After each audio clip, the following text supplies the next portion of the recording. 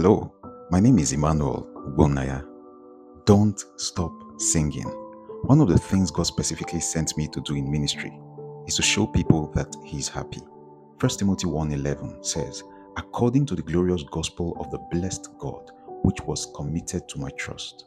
The word Paul used here for blessed is the same word Jesus used in all his Beatitudes teaching for blessed in Matthew 5. Guess what? The word simply means happy. Paul calls the gospel the beautiful good news of the happy God. We serve a happy God, a God full of joy. As you know, every good father who's living a great quality of life wants his children to also experience the same quality of life he has, and even better. Our Father in heaven isn't just living a great quality of life, but the best quality of life possible. And as a good father, he wants us to have the same experience.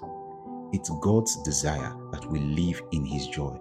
Jesus said in John 15 verse 11, "These things have I spoken unto you, that my joy might remain in you, and that your joy might be full." One of the greatest things you can come to find out about the character of God is that God is a joyful God. We don't resemble God by being moody. As a matter of fact, because it's unlike God to be joyless, we can say that it's ungodly not to be joyful. Just like Jesus said, God wants his joy to remain in us. And that's the essence of this entire series on joy. But how does that happen?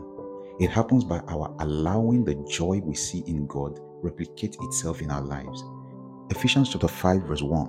In the Message translation, it puts it this way: "Watch what God does and then do it, like children who learn proper behavior from their parents." The easiest way to manifest the fruit of the Spirit is to first see that it's how God is. As you keep seeing it in God, you will be transformed into what you see. It's that simple. Today, God sent me to show you that He is joyful. God doesn't want us to try to cook up joy. No, what He wants is for us to see His joy and for us to flow in His joy. How do we know you are joyful? James chapter 5 verse 13 says, "Is anyone among you afflicted? Let him pray. Is any merry? Let him sing psalms." This word translated merry here also means to be joyful. So James is saying, is anyone joyful?